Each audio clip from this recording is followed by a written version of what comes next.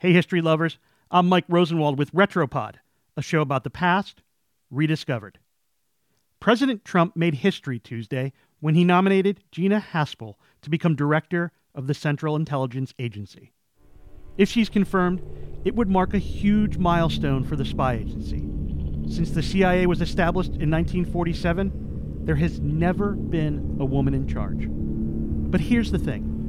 While a woman leading the agency was once unthinkable, female spies have made enormous, overlooked contributions in espionage. One of the craftiest ever was Virginia Hall. Her nickname, the Limping Lady. Back during World War II, Hall was one of the most important spies for Western allies. She worked with the French resistance and acted as a fixer, finding safe houses, surveilling targets. In 1942, she found herself in a real pickle. She was in Lyon, France. The Nazis were closing in on her. She knew she had to flee. How'd she know? Because after years in the spy business, assisting escaped POWs and all manner of other covert ops stuff, she had that sense she was being stalked. She was right.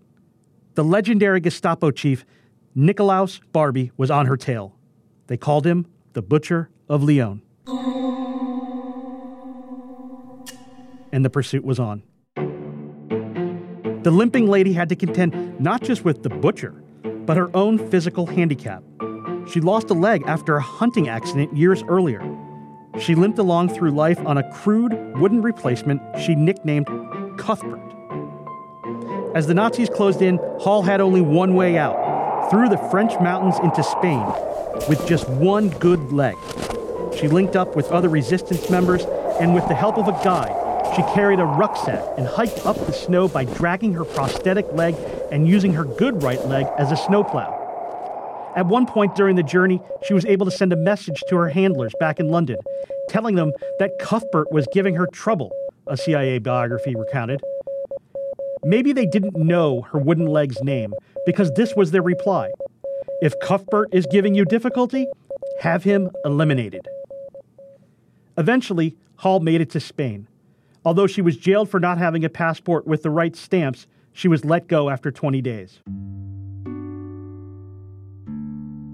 Hall was determined to return to France, despite her most wanted status among the Nazis. The British refused, but the U.S. Office of Strategic Services, the precursor to the CIA, agreed to send her back on its behalf to help the Allies prepare for D-Day. After World War II, Hall continued to work for the CIA until her retirement at the age of 60 in 1966. She lived a mostly anonymous life after that, never getting much credit for her work and brave escape. But in 2006, the CIA hung an oil painting of Hall that depicts her inside a barn in southern France in 1944 using a suitcase powered by an automobile generator and bike parts to transmit messages back to London. The Limping Lady always found a way. I'm Mike Rosenwald.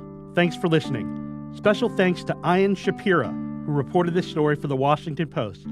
And for more forgotten stories from history, visit WashingtonPost.com/retropod.